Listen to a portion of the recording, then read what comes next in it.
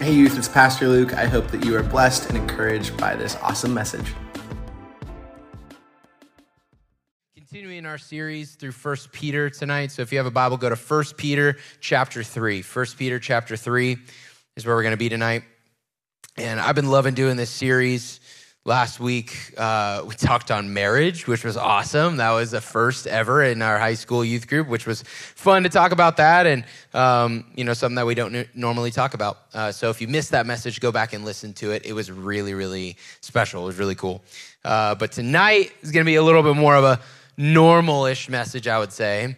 So here's how this is going to work. The first 5 minutes of this message are going to be just like straight theology, okay? Just like studying the Bible. And then we'll get into more of what is going to feel like more of a normal message. And the way that I'm organizing this message tonight is we're doing the very last part of 1 Peter chapter 3 first, because if you don't know what it's talking about, it sounds pretty crazy, okay? So we're going to tackle that first, and then we'll move on to a little bit easier to digest, easier to understand. So 1 Peter chapter 3, verse 19. It's talking about Jesus and what he did on the cross. And then it says, so he went and preached to the spirits in prison. This is after Jesus died on the cross. That's the scenario. That's what's going on. So he went and preached to the spirits in prison, those who disobeyed God long ago when God waited patiently while Noah was building his boat. Only 8 people were saved from drowning in that terrible flood. And that water is a picture of baptism, which now saves you, not by removing dirt from your body, but as a response to God from a clean conscience. It is effective because of the resurrection of Jesus Christ. Now Christ has gone to heaven. He's seated in the place of honor next to God, and all the angels and authorities and powers accept his authority. So like I said, for the next couple minutes, we're just going to unpack what's going on here just very simply, because I know if you read that verse, you're like, what? What is going on here? Jesus went to hell? What are you talking about? Okay, there are 4 main views of this scripture right here that we just read. There's 4 main interpretations of them. I'm going to talk about 2 of them. The main held one that most people hold to, and then there's one that I think is a little bit more accurate, but there's people smarter than me that don't agree. So the most common understanding of what we just read is this. And again, this is just theology for you. I really want to go through every verse of 1 Peter. That's why we're doing this. It's important. The first view of what we just read is that Jesus, after he was crucified on the cross and he died, before he resurrected from the grave, he's preaching to Old Testament believers who died before Christ's death, like Old Testament believers who had died, hadn't received the gospel, and they accepted the good news and are brought up to heaven with Jesus. That's the common understanding of what's going on in this verse. John Calvin, who's a theologian a long time ago, coined it the harrowing of hell, which is just really cool. But a different view that I hold to, or that I lean more towards, is that Christ descended to hell to announce to this one group of demonic spirits, that what they attempted to do failed because he succeeded on the cross. In other words, Jesus went down to hell to let everybody down there know, hey, I won. That sounds pretty cool to me, that Jesus dies on the cross for our sins, takes a little field trip down to hell and goes, hey, everybody, what you tried to do, thwarting the plans of God and trying to get all these people off track, yeah, I beat you because I won. Victory on the cross. Boom. Amen? Amen. Awesome. That's basically it. So now we're on to the message. Okay. 1 Peter chapter 3, verse 13. If a lot of that went over your heads, just go back and listen to the podcast. All right. 1 Peter 3:13. Now, who will harm you if you are eager to do good? For even if you suffer for doing what is right, God will reward you for it. So don't worry or be afraid of their threats. Instead, you must worship Christ as Lord of your life. And if someone asks you about your hope as a believer, always be ready to explain it. But do this in a gentle and respectful way. Keep your conscience clear. Then if people speak against you, they will be ashamed when they see what a good life you live because you belong to Christ. Remember, it is better to suffer for doing good, if that is what God wants, than to suffer for doing wrong. We're going to break down that whole section of scripture for the next few minutes. And first and foremost, what's going on here? Peter, the writer, the apostle Peter, is affirming something. He is affirming the fact that as a follower of Jesus, you are going to feel different. You are going to feel like an outcast from time to time in this world following Jesus. If you feel like it's a lonely road, it's because it is more often than not. You're going to be in places and spaces and parties and backyards and friends' houses and at school and in class and on the field and on the court and in the dance room. Okay, you're going to feel like an outcast sometimes. Studio, you know what? Okay, you're going to feel like an outcast. You're going to feel like you don't belong. And can I tell you? It's because you don't. You don't belong. We're actually not of this world. Jesus said, I've saved you from the world. Peter's saying here, hey, I hear you. I know it's rough being mocked for your faith. And I love that he says, but God will reward you. I would rather be seen poorly in the eyes of people because I follow Jesus and get whatever benefit comes from the world. I would rather be seen as victorious in God's sight because I kind of dealt with the outcast thing, but I endured till the end. I endured in the faith. I said, you know what? People aren't going to like me. People are going to have problems with me, but I endured. If you're with me, say amen. And Jesus talks about this in John 15. He says, if the world hates you, remember that it hated me first. The world would love you as one of its own if you belonged to it, but you are no longer part of this world. I chose you to come out of the world, so it hates you. Now, we don't like that language because we want to be accepted by everybody. We want to be loved by everybody. We want to be celebrated by everybody. We want to be able to have our cake and eat it too, if you've ever heard that expression. We want to be in and out. We want to be in the world and in heaven. We want to be in with these friends and this crowd and these parties. But we also want the church thing. But Jesus says, man, a true test of your faith is how are you received by the world?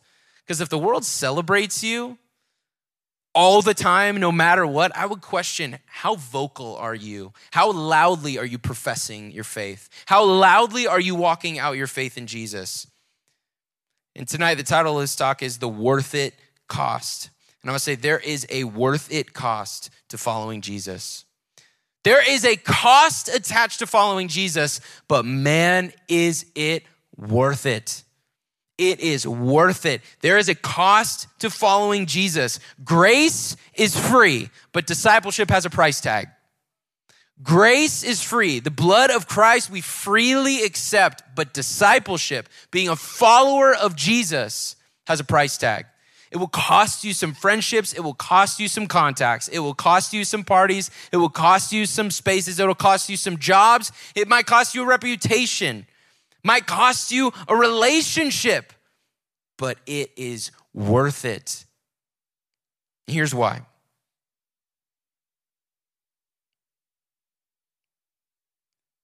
It's worth it because Jesus is worth it. It's worth it because Jesus is worthy. Now, we have this dilemma with everything. We're always thinking about, there's this business term, okay? It's ROI, return of investment. We think in terms of this all the time. What's the cost and what's the benefit? What am I going to get out of this thing? It's going to cost me X and I'm going to get Y. It's going to cost me $5 and I'm going to get this boba. I'm going to whatever. It's return of investment.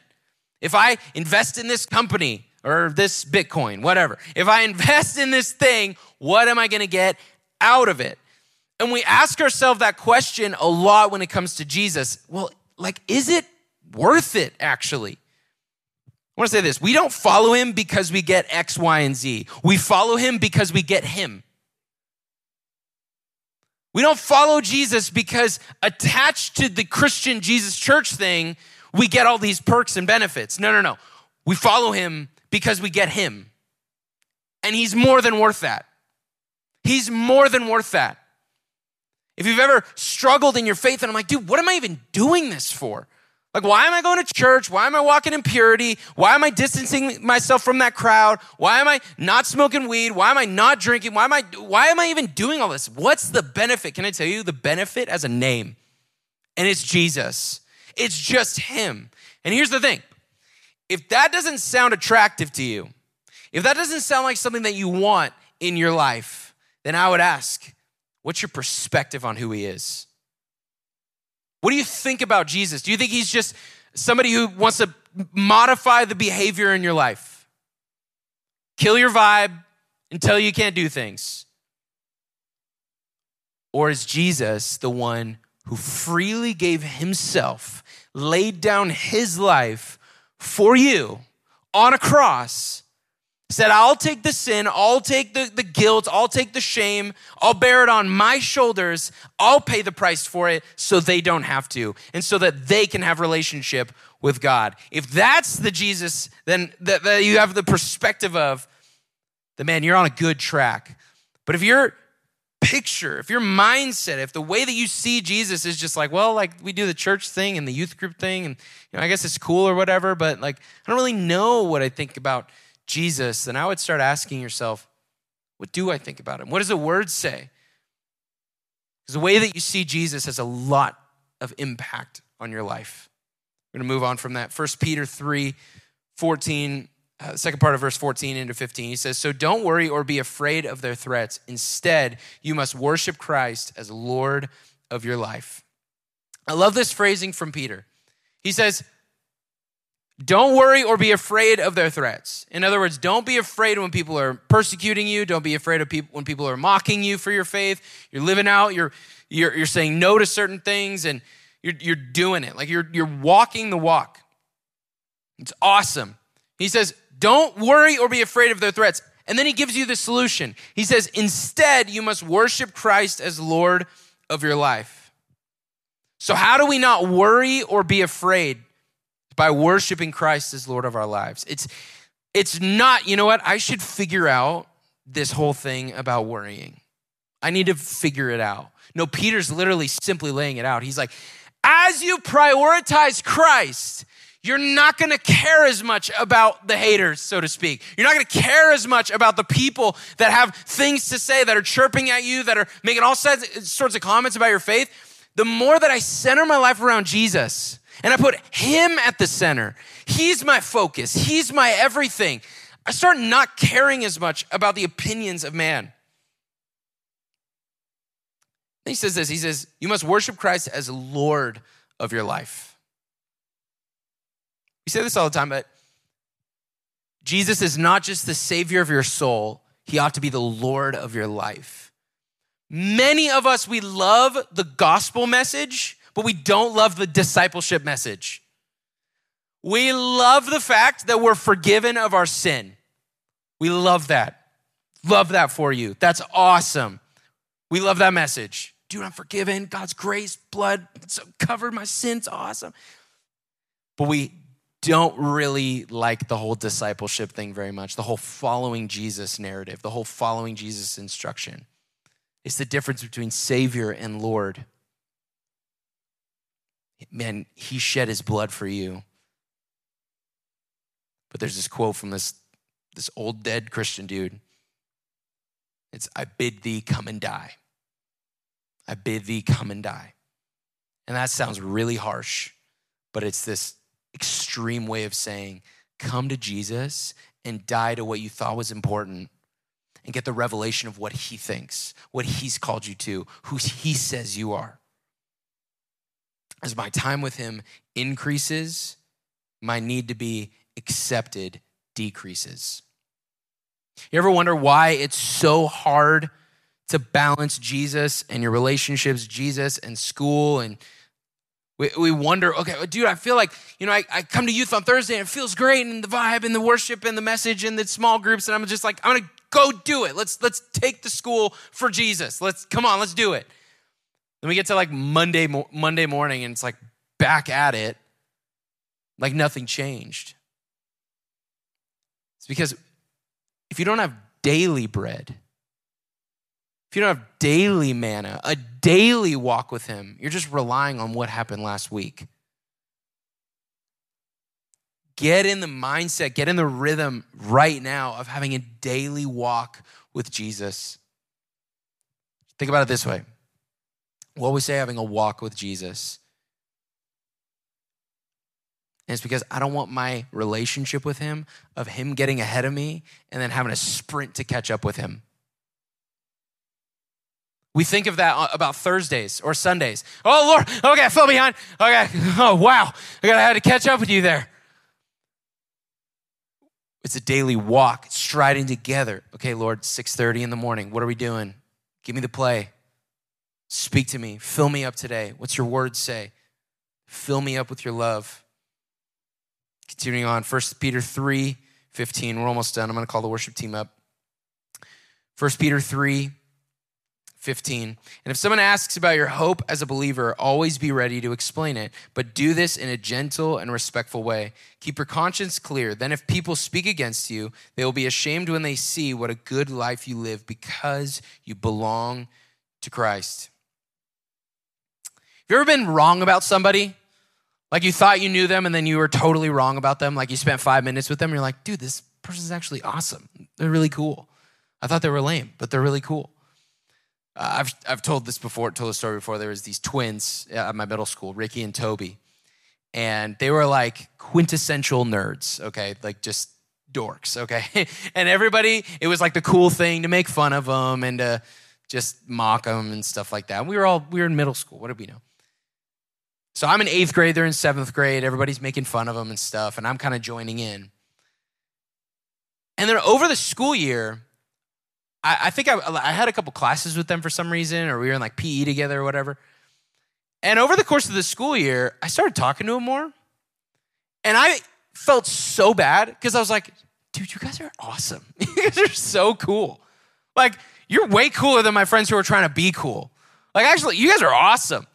Over time, over the course of the school year, I was like, dude, why was I making fun of these guys so much? Why was I mocking them? Why was all that stuff? I had no room to talk. I had no room to make fun of them. Because they're actually awesome. Why do I talk about that? It's because of what he just said in 1 Peter 3. Keep your conscience clear. Then if people speak against you, they'll be ashamed when they see what a good life you live because you belong to Christ. I wrote it this way. Be the type of Christian that people feel bad making fun of because you're so loving, so kind, so gentle, so considerate, and so calm. Be the type of Christian that's hard to make fun of because your faith is so real. How about that? Because your faith is evident everywhere you go on your school campus. Every class you're in, every day at PE, every morning and after school. You're just there. You're just loving God and loving people. And you're just kind and considerate and patient with difficult people. And people are like, dude, I want to make fun of you so bad because you believe in this guy, Jesus. But I can't. Why can't I? Because there's something different about you. Because you're so stinking loving all the time. You're just kind all the time. What's wrong with you? Not even a Mr. Rust are you mean? You know what I mean, guys? Like you're not, even to that one guy, you're just nice and you're kind. You're like, yeah, because you wouldn't believe what Jesus has done in my life. Amen? Like, come on, let's keep that in perspective. People are like, dude, what's different about you? Bro, you have 5 minutes? Let me tell you my story. Let me tell you where I was and what God's done and brought me to now. Because you wouldn't believe it. You wouldn't believe the last year of my faith. You wouldn't believe it if I told you. And you sit down with people and they're like, oh, that's why you're loving. Because God's loving. I get it now. That's why you're kind. Because God's kind. I get it now. That's the beauty of our witness, the beauty of walking out our faith. Finally, before we close, I know so many points, but there's so much scripture to get through. He says, if someone asks you about your hope as a believer, always be ready to explain it. I'm gonna ask you this question. I think this is important. If someone asks you tomorrow, hey, why are you a Christian? Like, I know you're a Christian. Like, well, why? What would your answer be? Because it reveals a lot. Hey, why are you a Christian? I mean, like, my family goes to church and stuff. You know, I just am. You know, I've always been a Christian. Whatever that means. Can we be people that are so bold about Jesus that when people say, hey, why are you a Christian? We literally say, because I'm a sinner and Jesus forgave me and set me free. Like, that's the gospel. If we really believe in the gospel, why don't we profess that? Like, let's get on our school campus, and when people are like, hey, why are you a Christian? There's like other people in the crowd that are like, you know what, like, just because like I like the cross necklace, like whatever. And you're like, yeah, because I'm a sinner who needs forgiving. Jesus did that work on the cross, and now I'm set free from my sin. How about that? That's the story of my life, that I was in one place and now I'm in another. When we stand, I'm going to close in worship before we go to small groups. So God, tonight we, as one group of teens on a Thursday night, we just surrender to you and place our hope in you, our trust in you.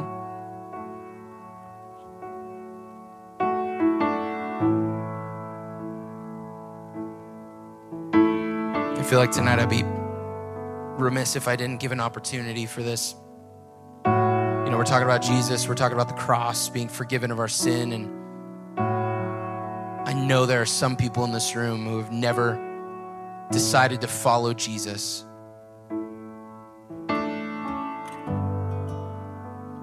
The gospel is simple.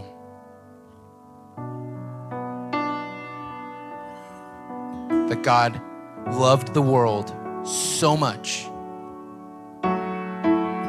that he sent his son, Jesus, as a sacrifice to die on the cross for your sin and for my sin. And it's only by his sacrifice on the cross, believing in what he did and that he rose from the grave. It's only by faith in that that we're saved of our sin and forgiven.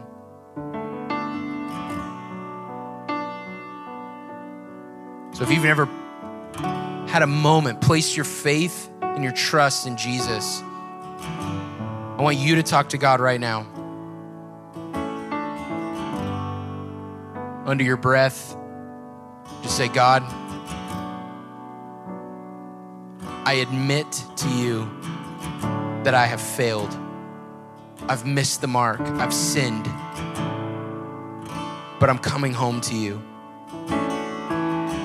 I believe that Jesus' blood shed on the cross was enough to cover my sin, that he paid the price.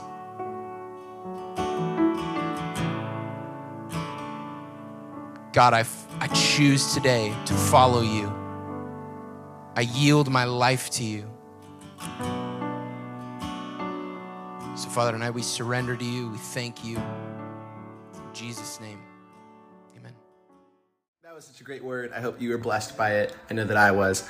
Please don't forget to subscribe to our podcast feed for any future messages, and also to follow us on Instagram at The Rock Church YCH to keep up to date with everything we have going on here.